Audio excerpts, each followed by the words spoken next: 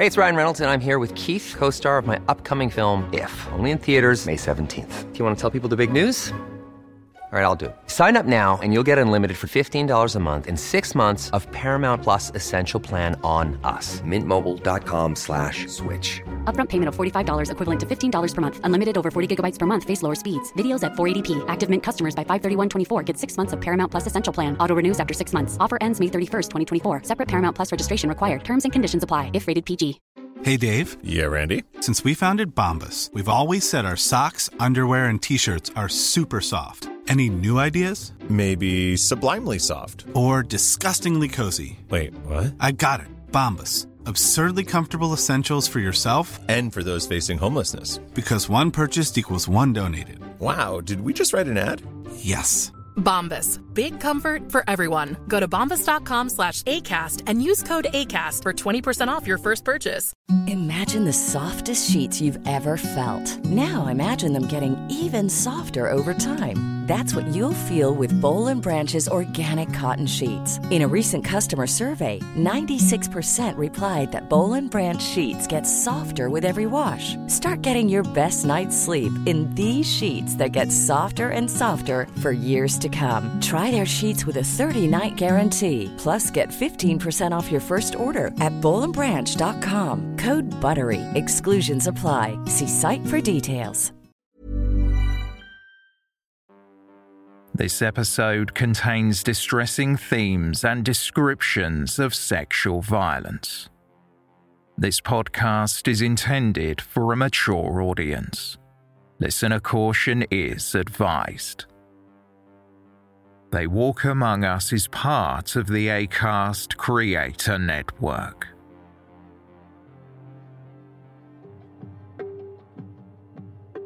For centuries, a church has been seen as a place of refuge and sanctuary for some in desperate need of help and shelter. Many people who are down on their luck or require support go to their place of worship for guidance. They often hold the clergy in high regard, a group they entrust with their troubles and confessions. In 2006, a discovery in a Glasgow church demonstrated how evil can lurk in the most sacred places. Horrible individual that cared about one person, himself, and he took people's lives away for his sadistic pleasure. It just felt creepy, and his eyes bored into you the whole time, as if he was stripping you know what I mean? If this scumbag if he's murdered any more young teenagers, it'd be nice for their families to find out exactly and put them to rest. Welcome to Season 7, Episode 57 of They Walk Among Us, a podcast dedicated to UK true crime. This is part 1 of a 2-part case. The second instalment will be available in 4 days. This is the final case of Season 7.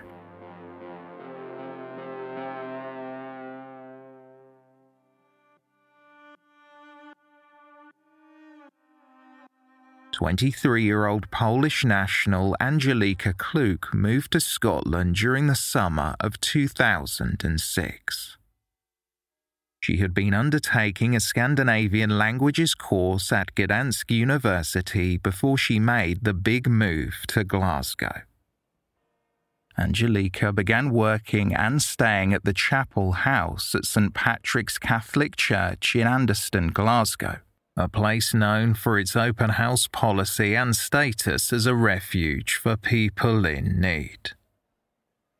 Angelika was a devout Catholic, and it was her second time spending the summer in Scotland. Payment for her role as a cleaner within the church included accommodation. Angelika was not alone in Scotland. Her older sister Annetta lived in Glasgow and worked as a secretary. It suited the pair as the siblings were close. In late June of that year, Angelika had been working as an au pair when she was introduced to 40-year-old Martin McCaskill, the marriage chauffeur. They began a relationship, and their feelings for one another developed rapidly. After joining his wife in Mallorca in September, Martin returned home eager to see Angelika. He tried to call her on the evening of Sunday, September 24th, but the calls went straight to voicemail. The following day, Martin spoke with her sister Annetta, who had also not heard from Angelika. Martin then went to the church and discovered that Angelika had not turned up for work either.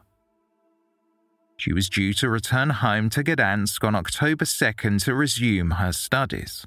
However, when Martin and Annetta checked her room, they found that all of Angelika's belongings were still there. It was unusual for the young woman not to contact anyone, so after failing to find her, Strathclyde police were informed and Angelika was reported missing. Father Jerry Nugent, the St. Patrick's parish priest, spoke about his concern for Angelika in the days after she disappeared and said, "This has come as a terrible shock to everyone who knows Angelika. It is totally out of character. She is a very organised person who is committed to her studies and is due to return to Gdansk very shortly. All who know her will be praying for her safe return." Angelika had been golfing that weekend with an older man named George. On the day she went missing, she had been helping another volunteer, Pat McLaughlin, paint a garage. 2 days after Angelika was last seen, her sister Annetta appealed for information. I'm 100% sure Angelika would never disappear. Something like that never happened before, and she's just not like that. She's just too responsible and very thoughtful towards other people to pull anything like that without letting them know that she's alright after such a long time. Angelika Kluk was last seen wearing black combat-style trousers, boots and a pink vest top. She was described as being 5 feet 3 inches tall, with light-coloured hair and green eyes. The police questioned everyone from the church who had seen Angelika, but the following day Pat McLaughlin, the volunteer to have last been with the missing woman, also vanished. Father Nugent explained that McLaughlin had been volunteering at the church 2 months prior through a homeless charity and had been a, quote, godsend. Speaking with the Daily Record, the priest said, "I thought he was magnificent with all the work he was doing. I am very concerned that he has not been in touch for days. If Pat was in any trouble, I would not abandon him." Strathclyde police issued an appeal to help trace Pat McLaughlin to aid them in their inquiries and released a photograph taken by the charity in an effort to locate him. As part of the investigation managed by Chief Inspector Elaine Ferguson, sniffer dogs were brought to the church to help find Angelika. As the search was underway, a tip was received in response to the media appeal for McLaughlin. A member of the public recognised the man in the photograph as an old neighbour, Peter Tobin.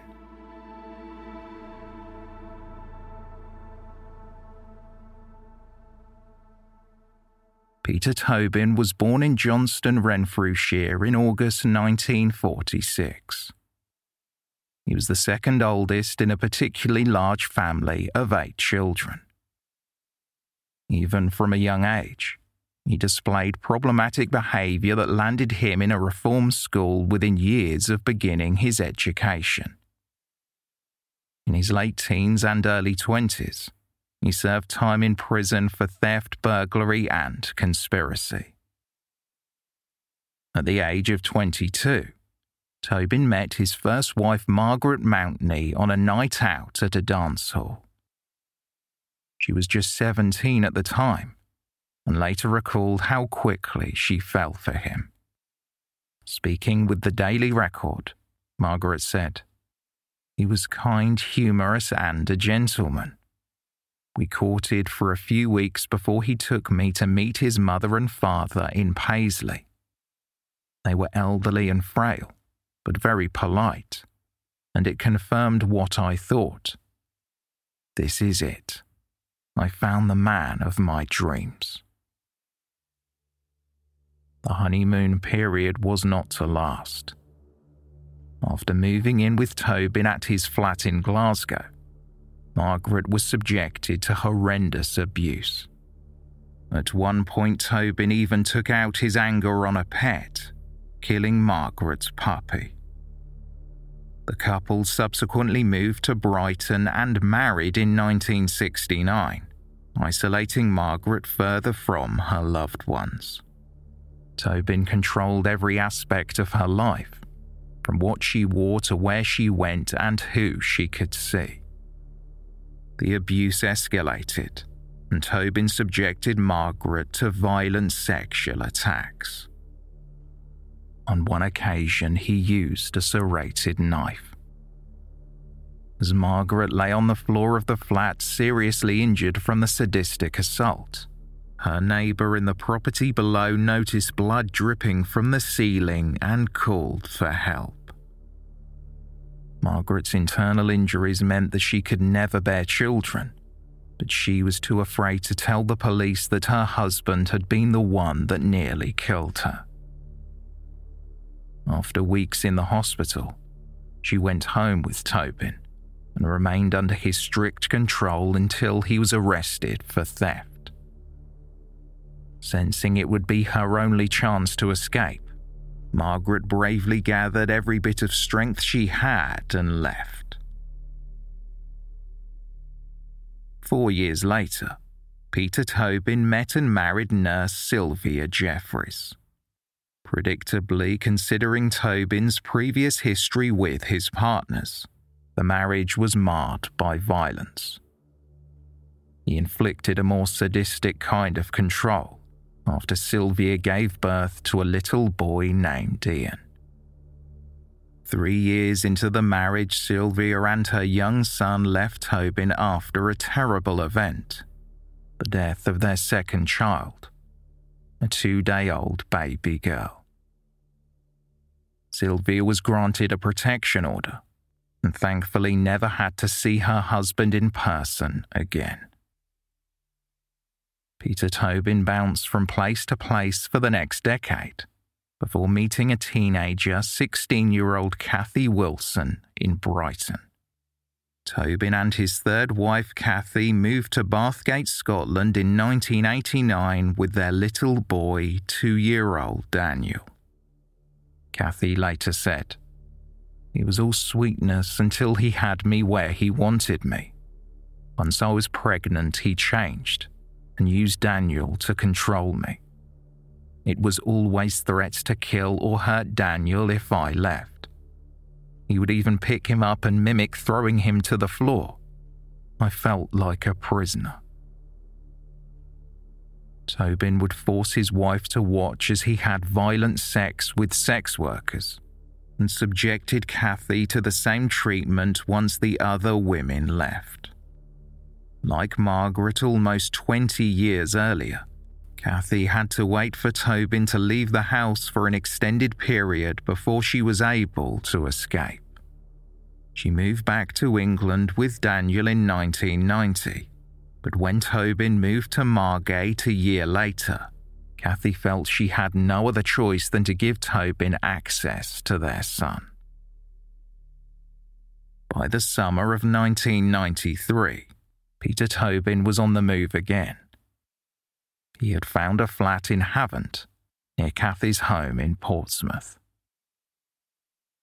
On the night of Wednesday, August 4th, 2 teenage girls aged 14 and 15 were reported missing in the area. Unbeknownst to their parents, the young girls had gone to a block of flats in Lee Park, where they had drunk cider and hung around outside. Peter Tobin saw the teenagers and invited them up to his flat with the promise of more alcohol. One of the young girls had babysat in the area before and was familiar with Tobin, so they were not apprehensive about going with him. Inside the property, Tobin gave the underage girls more alcohol and offered them tablets he called blues. The girls accepted but put the pills in their pockets instead. They did not realize that Tobin had been drugging their drinks. One of the teenagers lost consciousness in the living room, and Tobin held a knife to the other and warned her to keep quiet. In a panic, the girl grabbed the knife from Tobin and stabbed him in the leg. At the same time, Tobin's 6-year-old son Daniel came into the living room and the girl tried to run out of the flat. Tobin caught up with her before she could flee, forcing her to drink more wine and take more tablets. He then tightly gripped her throat as he violently sexually assaulted her with her friend lying unconscious beside them. The second girl finally passed out from the trauma and intoxication. When she awoke, it was light outside, and Tobin was nowhere to be seen. The pain she felt was indescribable. Her throat had been cut, and a knife had been used in a sexual attack. She tried in vain to wake her friend but was unable to, so she ran home to tell her parents what had happened. When emergency responders arrived at Tobin's flat, they noticed the potent smell of gas which filled the air. Tobin fled in the night with his son after turning on the gas taps of an unlit fire. He had attempted to destroy any evidence, and then the lives of the unconscious teenagers left behind. Daniel, who had witnessed the violent attacks, was returned to his mother's care before Tobin went on the run. The two girls were taken to Queen Alexandra Hospital, where one of them was admitted into intensive care with severe internal injuries. The other spent weeks on life support. Within days, the police issued a media appeal for Peter Tobin to hand himself in. Detective Chief Inspector Nick Imber, who was then leading the inquiry, said at the time, "We urgently need to talk to Peter Tobin in connection with allegations of false imprisonment and rape. He is normally a very calm and steady man and a loving father. The girls have suffered a terrible ordeal, and we are having to coax the story out of them very gently. We are also very concerned for Mr. Tobin's own safety, particularly since he deposited many of his valuables with his wife before disappearing." The police asked members of the public to be on the lookout for 46-year-old Tobin, who was believed to be driving a blue Austin Metro. A Crime Watch appeal was issued in September 1993. Peter Tobin managed to evade the police for over a month, hiding out within the Jesus Fellowship, a religious sect based in Warwickshire. However, a vigilant member of the public recognised his car in Brighton. A short time later, he was arrested. Tobin was initially charged with attempted murder, unlawful imprisonment, rape and indecent assault.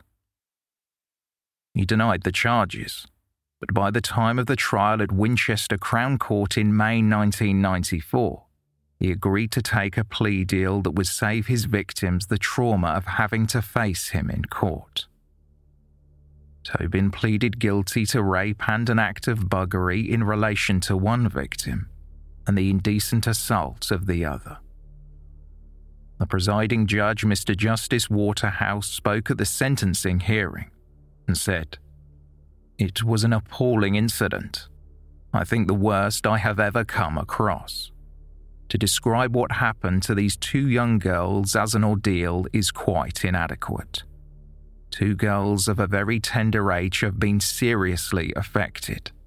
It may well be that their prospects in life have been gravely and permanently impaired. Tobin was handed 2 14-year sentences and a 5-year sentence, all to be served concurrently. Outside the court, D.I. Stewart stated, "The families have lived with this extreme tragedy for the last 9 months, and only now will they feel able to rebuild their lives."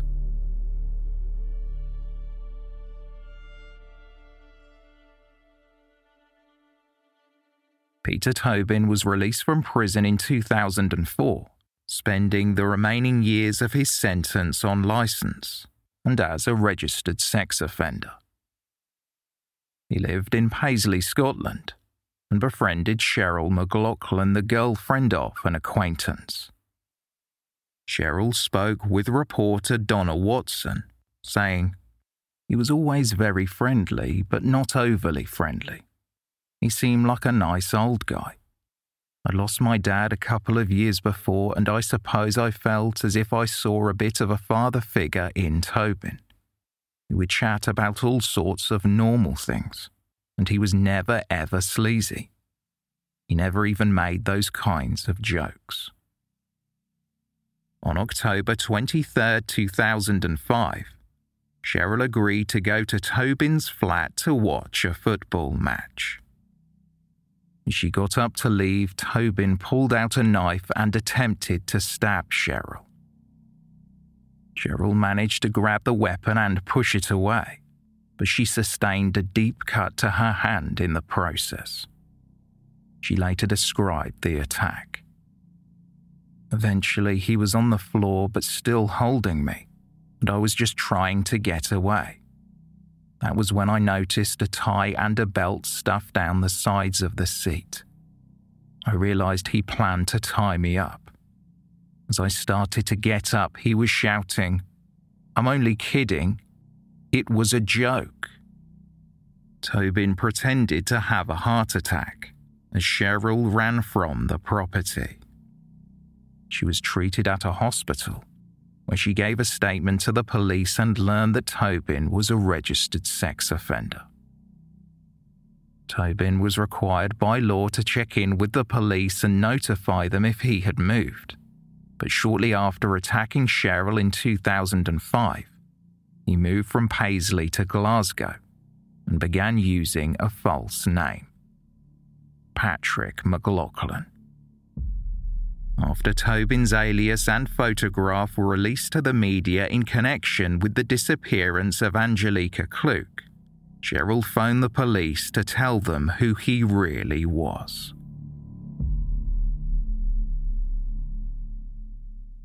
Once it was realised that the man last seen with Angelica Kluke was a known violent sex offender, the police issued a new appeal to track him down.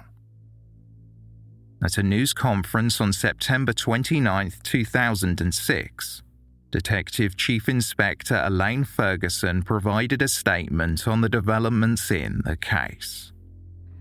As a result of response to the media coverage in relation to the disappearance of Angelina Kluke, it has now been established that the man we have been looking for in connection to that disappearance, and known as Patrick McLaughlin, is in fact now believed to be Peter Tobin.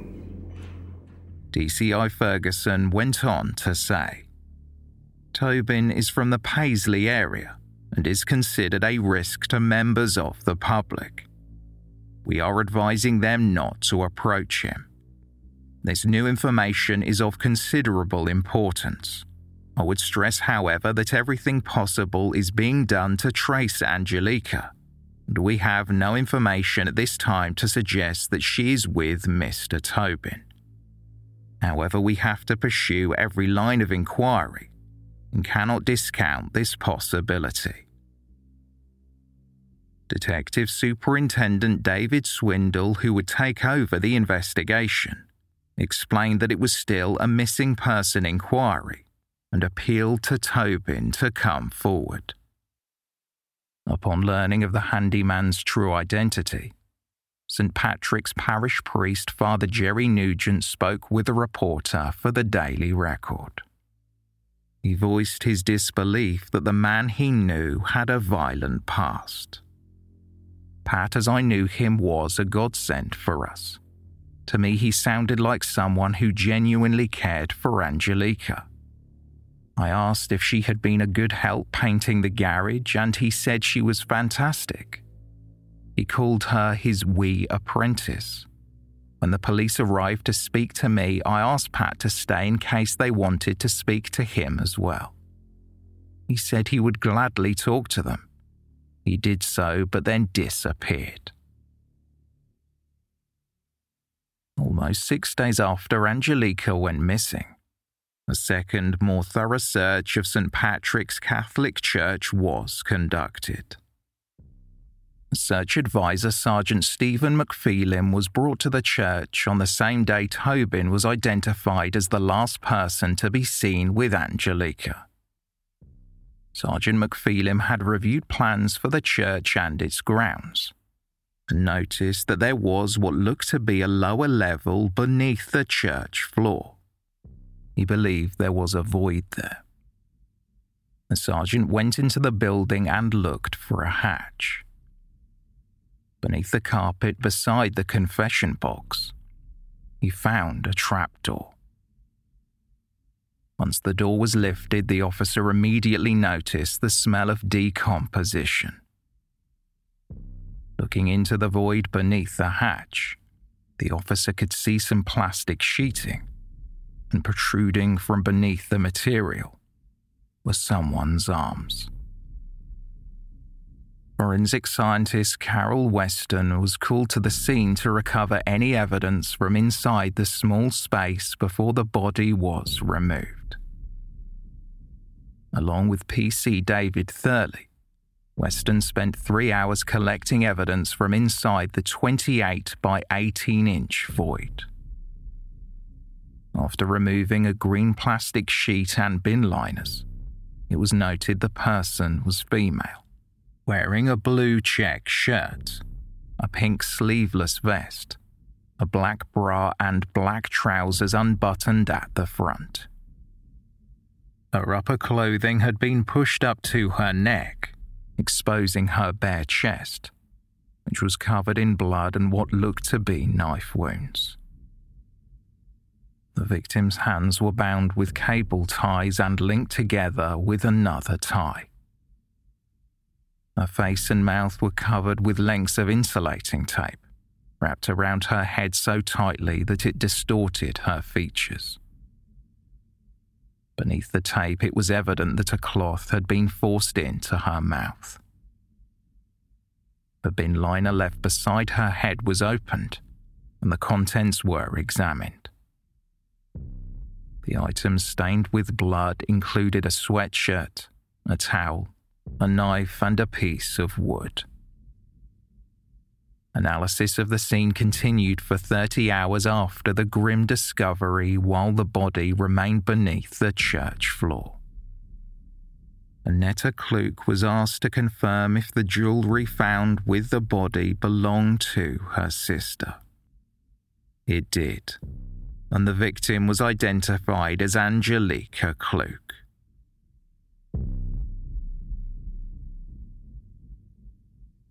News of the development spread quickly, and parish priest Father Jerry Nugent was among the first to express his shock. It is absolutely horrendous. I don't even know how long the body has been there. The church has been used every day. I don't understand where a body could have been hidden. It's not a secretive place at all. This is terrible news. You're inside the church, you don't think of anything like this happening. It's really absolutely dreadful. And Angelica was a very nice girl. To see in that, and I knew the man himself, he'd done some great jobs to him. I think people are stunned. I went back that night and it was about 6 o'clock, and if this has taken place, I went back in maybe shortly after this had happened. But I thought to myself, did I get away in time? Members of the community and congregation began to leave flowers and sympathy cards outside the church grounds. Some were addressed to Father Nugent, including one that read, "I am so sorry about the sad news. Your only mistake is taking everyone at face value and thinking they have a nature like yours.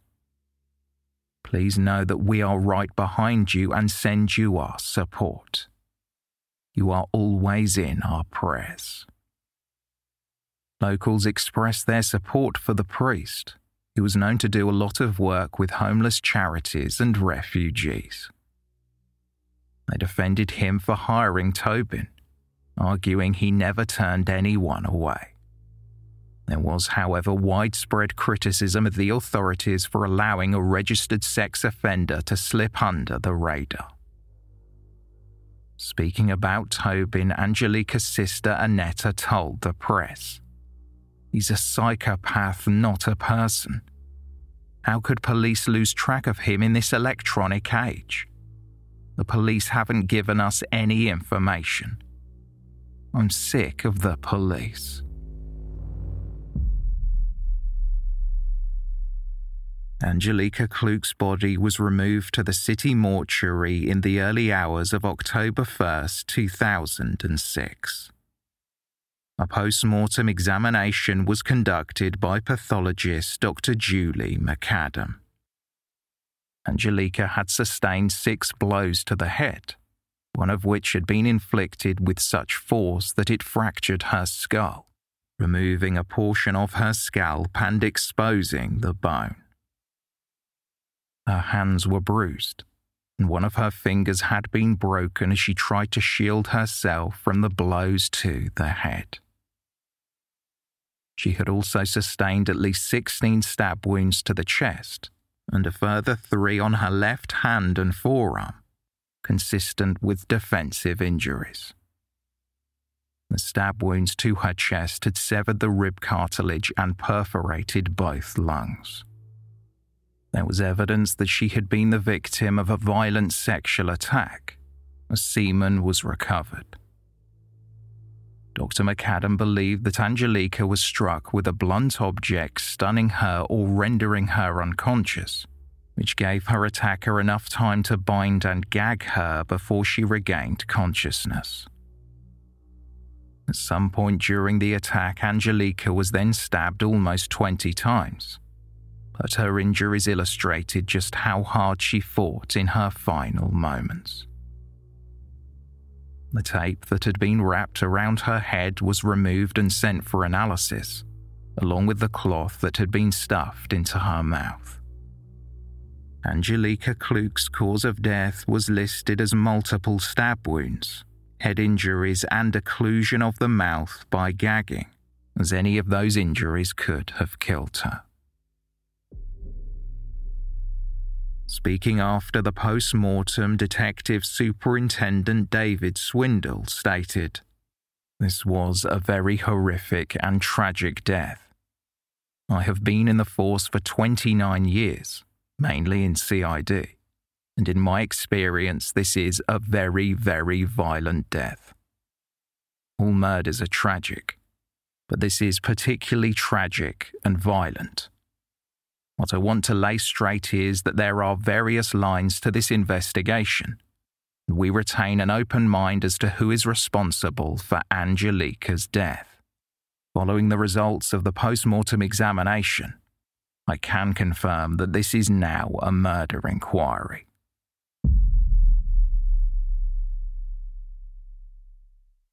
On the same day the post-mortem was conducted, the investigating officers received word from the police in London that they had been contacted by a nurse in the National Hospital for Neurology and Neurosurgery about a possible sighting of Peter Tobin. A man had presented himself at the facility complaining of stroke symptoms. He told the medical staff that his name was James Kelly. PC Alan Murray was dispatched to the hospital, and in an attempt to not scare off the suspect, he donned a nurse's uniform and walked through the ward where the man was resting. he immediately recognised the man as the prime suspect in Angelica Kluk's murder, Peter Tobin. After changing back into his own uniform, PC Murray was brought to a side room where Tobin had been moved. As he entered the room, Tobin told him, "I knew you were police. I am relieved you are here." As the officer began to ask who he was, Tobin introduced himself and said, "You have been looking for me." Tobin's movements were confirmed when CCTV footage was later analysed. He was recorded boarding a bus to London from Buchanan Street bus station in Glasgow. Speaking after the arrest in London, Detective Superintendent David Swindle told the media, "Due to a medical condition, Mr. Tobin is detained in a hospital in London, and it is unclear when he will be fit to travel. It will be a decision for the medical staff to determine when he can be released."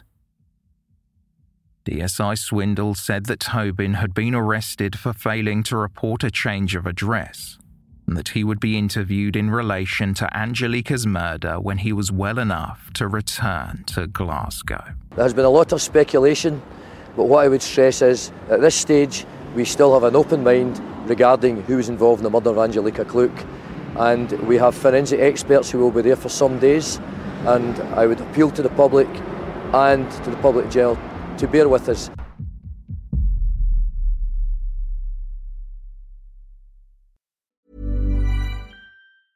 Hey, I'm Ryan Reynolds. Recently, I asked Mint Mobile's legal team if big wireless companies are allowed to raise prices due to inflation. They said yes. And then when I asked if raising prices technically violates those onerous two-year contracts, they said, "What the f*** are you talking about, you insane Hollywood ass?"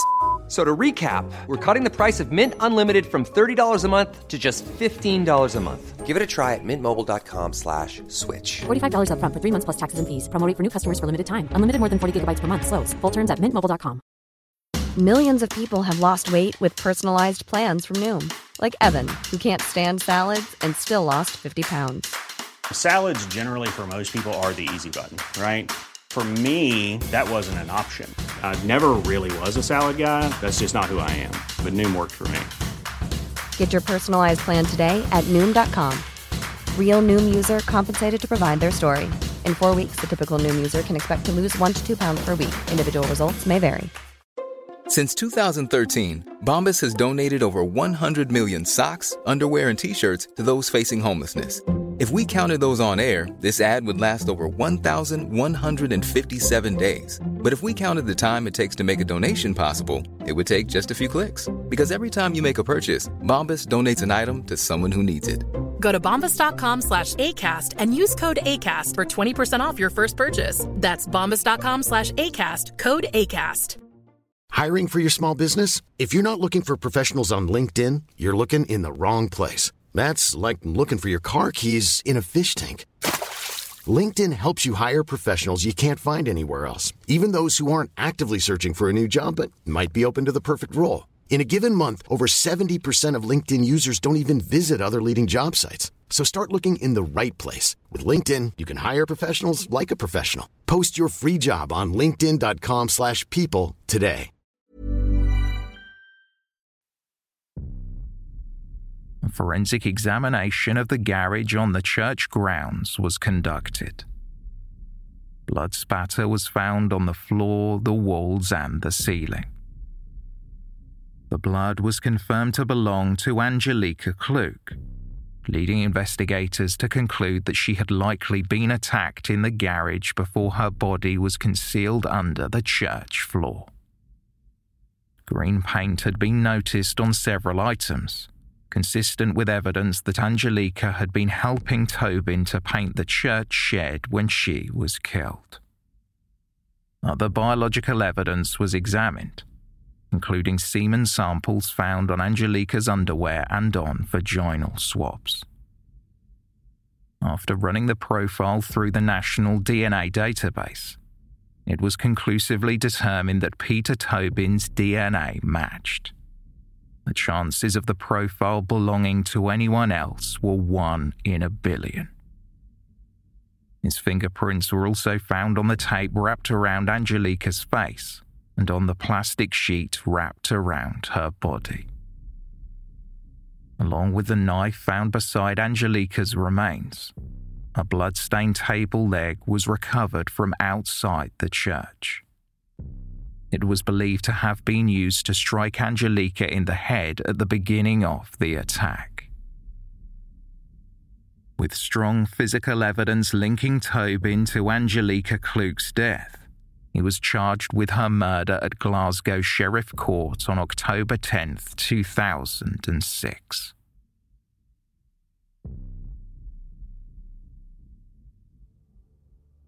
Two communities were in mourning over the loss of a promising young linguistics student. In Angelika Kluk's hometown of Skoczów in the south of Poland, a heartbroken father isolated himself to try and cope with his profound grief. Władysław Kluk had raised his daughters from a young age and was proud that his youngest was so passionate about her studies. Angelika's dedication had earned her a scholarship at Gdansk University, where she studied Norwegian. She had gone to Scotland to save money to support herself during the academic year. Władysław had visited Angelika in Glasgow before. She showed him her room in the chapel house, which he described as a simple, small room, but enough for her. Angelika's sister Aneta described how Scotland reminded Angelika of her hometown, which was why she chose to spend her summers there since 2004. Aneta said, "We'd read about it. We had looked at photos and we felt at home because we are Highland people as well. We come from a place with forests and hills. Angelika wanted to see all of Scotland. She liked Scandinavia, but Scotland was best." Aneta explained that while she was devastated and angry about what had happened to Angelika, she was not rushing to leave Glasgow. "I want to walk where she walked," Aneta said. "Follow in her footsteps. Go to the places she went. I want to hear echoes of her laughter." One of Angelika's school teachers, Bozina Medved, remembered her student fondly when she remarked, "Angelika was one of the best students from an early age. She was popular with the other children as well as with teachers. She had excellent grades. Everyone liked her and she was a darling child." Dr. Hieronim Jonaki from Gdansk University lamented that Angelika did not get the chance to return to her studies in October as planned. She was a highly promising student, extremely intelligent, very popular, and a nice, kind, religious person. It's an absolute tragedy to lose someone who stood out so much. She had her whole life ahead of her. Scottish football club Celtic contributed £5,000 to a fund established to help Angelika's family with funeral and repatriation costs. At a memorial held on October 19th, Aneta addressed the crowd of mourners. She asked them to remember Angelika for her enthusiasm, courage, and love of life, of discovery, of everything. Being curious, having faith in people, faith in everyone.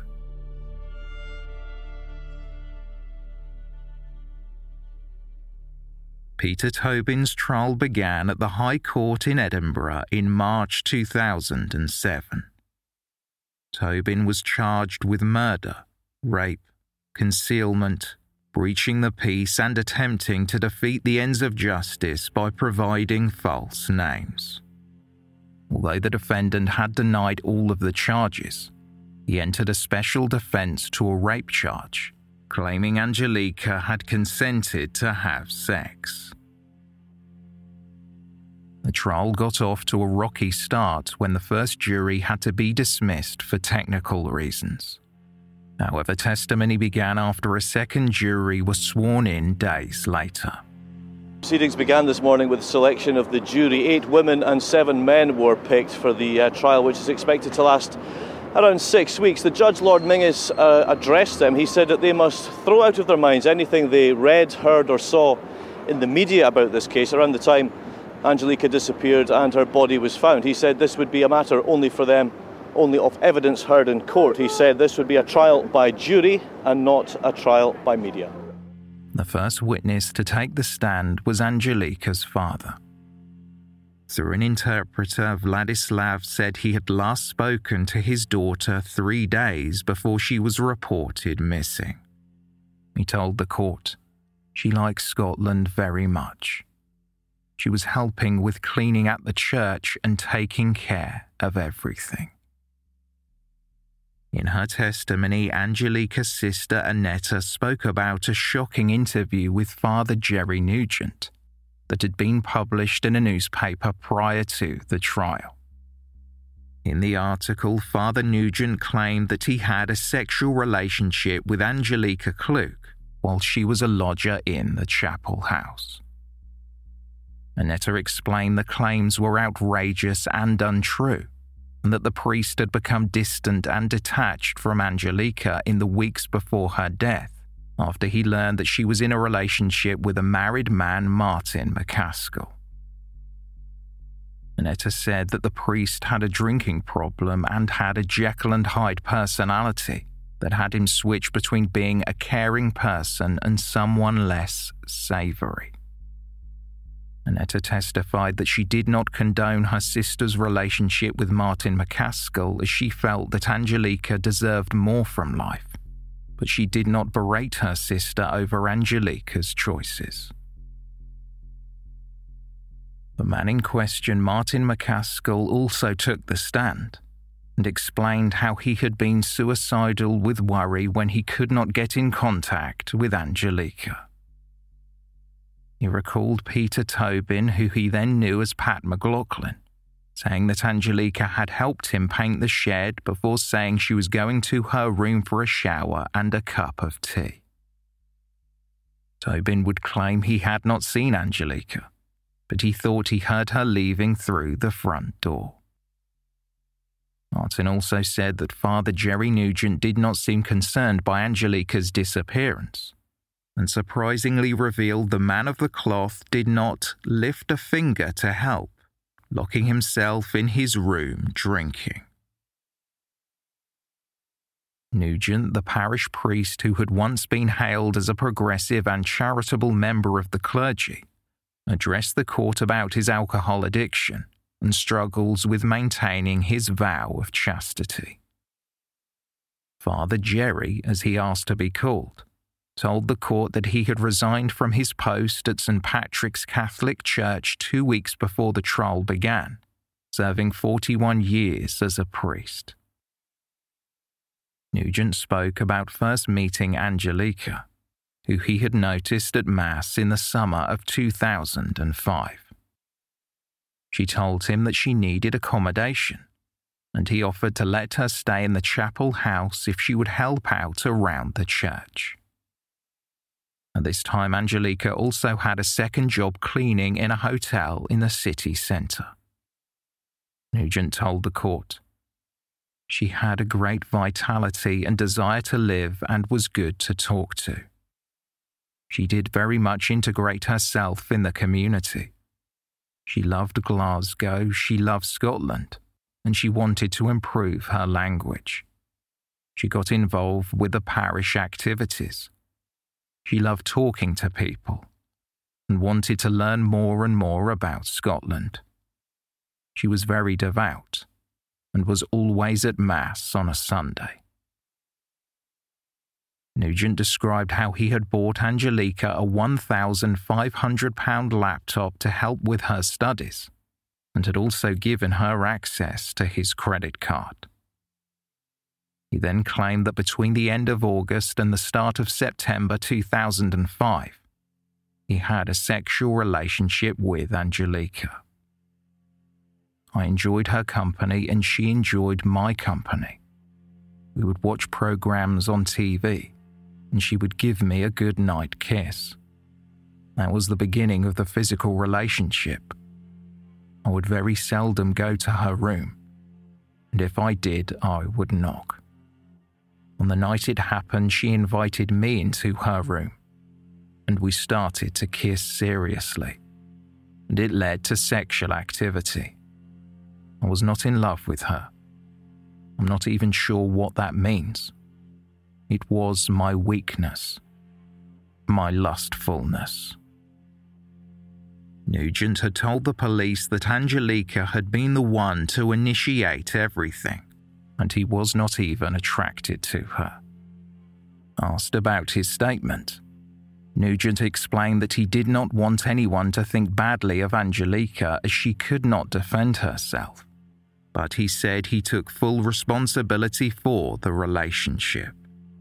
He admitted he was wrong. There was no evidence to corroborate his claims, and the majority of people believed he was lying out of jealousy that Angelika began a relationship the following year when she returned to the Chapel House. Speaking about his introduction to Tobin, who he knew as Pat McLaughlin, the witness said he had met him through the charity Loaves and Fishes, whose members often met in the chapel. Tobin had been asked to help paint a room in the church, and after that he continued to do odd jobs around the grounds. He quickly became one of the priest's most trusted helpers and was given his own key and seat on the parish council.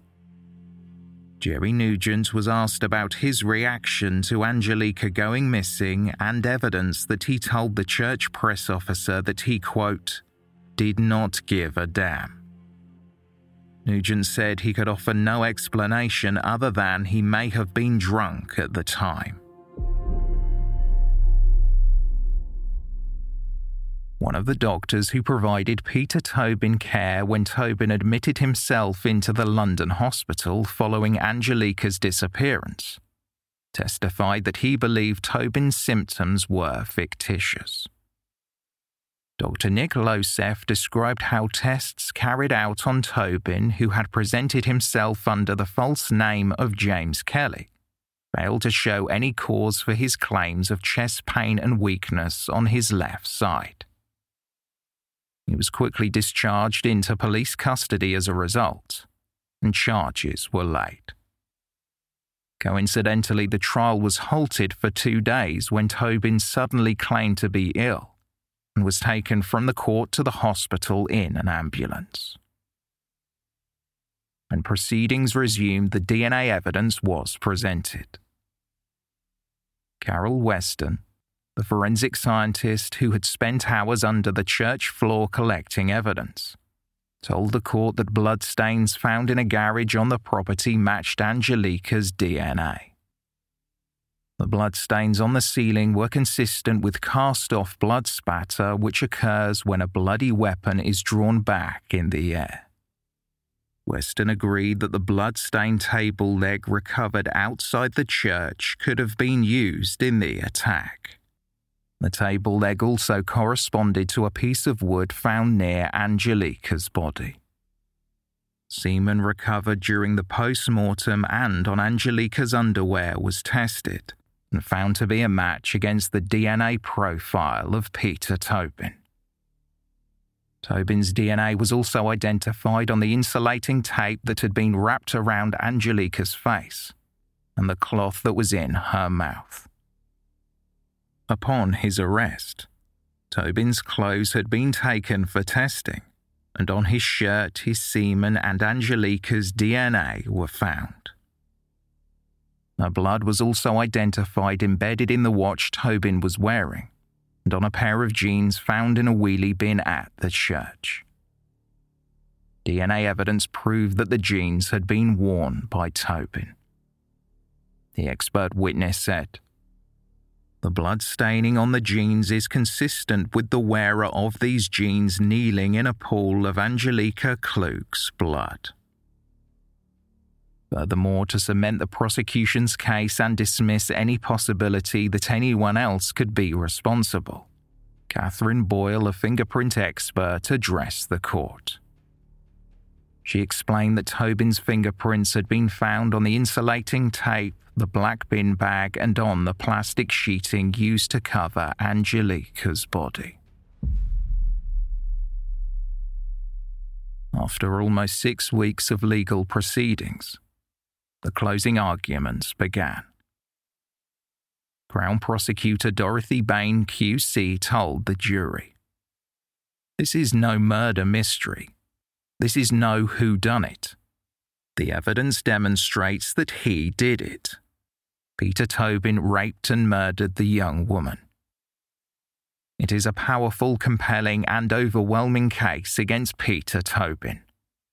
Can I ask you to do justice to it and return verdicts of guilty?" The prosecutor explained that Tobin was the last person seen with Angelika and had acted suspiciously before fleeing the church in the days after she went missing. Bain also highlighted how Tobin had given false names to the police in Glasgow and medical staff in London. Dorothy Bain QC said, "If he were innocent, he would not have acted in this way. Sometimes actions do speak louder than words, and here are the actions of a guilty man." After reviewing the enormity of physical evidence against Tobin, the prosecutor told the jury the evidence proved that he had attacked Angelika in the garage. She said, "It is an act which can only be described as an atrocity. The evidence shows that Angelika Kluk was a victim of a terrible and sustained attack. The death she must have endured is beyond description." In his closing argument, Peter Tobin's defense counsel argued that it was possible Angelika was killed by Father Jerry Nugent and a homeless man. Donald Finlay QC implied that Nugent had knowledge of where Angelika's body was concealed before the details were released to the media, and compared the case to a television show. Finlay said, "The features of this case are sensational and bizarre indeed. Could anybody have known? Would anybody have thought among your number that when the trial started you would hear such a strange and bizarre tale as unfolded before you? You have seen so many extraordinary characters doing extraordinary things, and even in this court, behaving in an extraordinary way.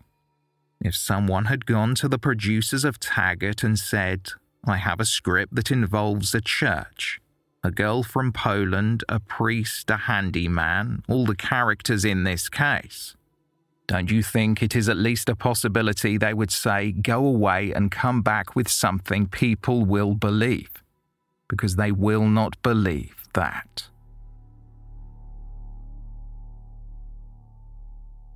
After 3.5 hours of deliberation, the jury returned, unanimous in their verdicts.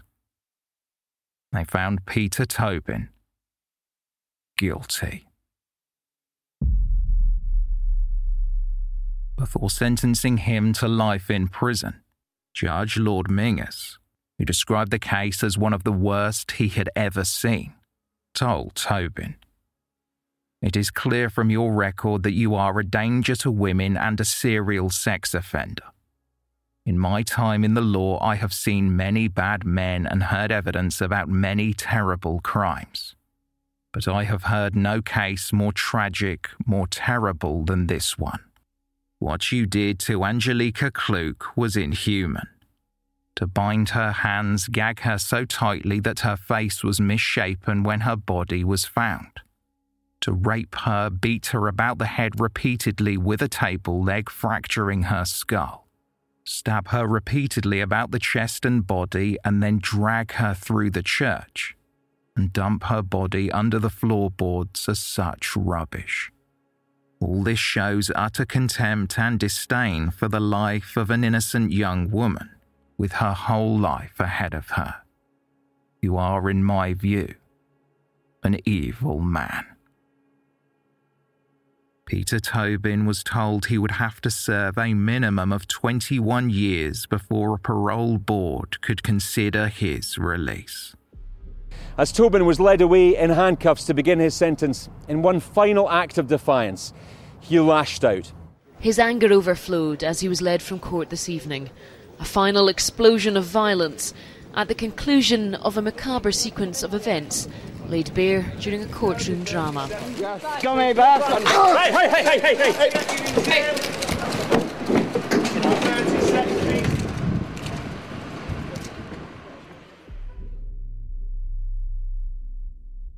Speaking after the verdict, Martin McCaskill said that he knew Angelika was dead when he learned about Peter Tobin's true identity. Over the last 7 months, I have shed a lot of tears, Martin said.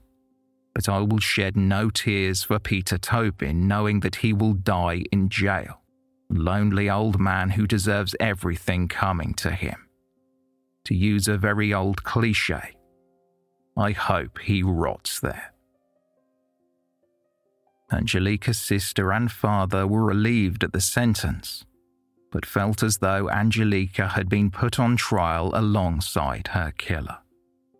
Her father, Vladislav, said, "For me, it was like she was killed twice. First when she was murdered, then when her reputation was destroyed. Angelika was accused of unspeakable things she would never have done by people who did not know her as I, her family, and her friends knew her. I know and will remember my daughter as the person she was.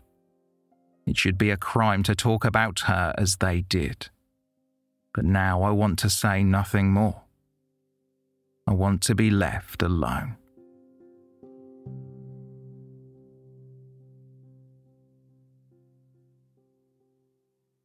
From the moment Angelika Kluk's remains were discovered and the details of her horrific death were revealed, the investigators knew that it was not the work of a first-time offender. An investigation called Operation Anagram was established to try and uncover any links between Peter Tobin and unsolved murders across the UK. As the details of his past and his nomadic lifestyle came to light, the detectives feared there were more of Tobin's victims, so they began looking for any other bodies he may have buried. On the 10th of February 1991, Vicky Hamilton left her sister's house in Livingston, heading for her family home near Falkirk, a journey she never completed. There's always a chance of solving any crime. We have recently solved crimes, from 10, 15 years ago, and these things are never forgotten, they're always there, and we act on any information we get. If somebody has murdered her, somebody else must know, because nobody keeps a secret to themselves. Even a small scrap of fresh evidence could take them a step closer to knowing whether they're still dealing with a missing persons inquiry or a murder. This is the end of episode 57. The second instalment in this 2-part case will be available in 4 days.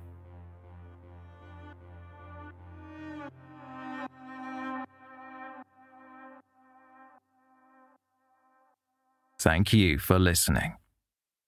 A special thanks to our new Patreon producer Lex Mackay, and all our patrons for supporting the podcast.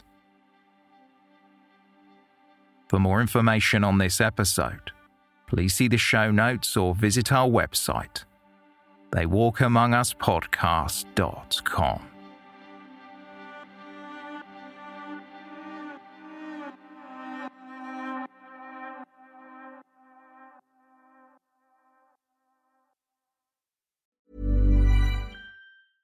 Imagine the softest sheets you've ever felt. Now imagine them getting even softer over time. That's what you'll feel with Boll & Branch's organic cotton sheets. In a recent customer survey, 96% replied that Boll & Branch sheets get softer with every wash. Start getting your best night's sleep in these sheets that get softer and softer for years to come. Try their sheets with a 30-night guarantee. Plus, get 15% off your first order at bollandbranch.com. Code BUTTERY. Exclusions apply. See site for details.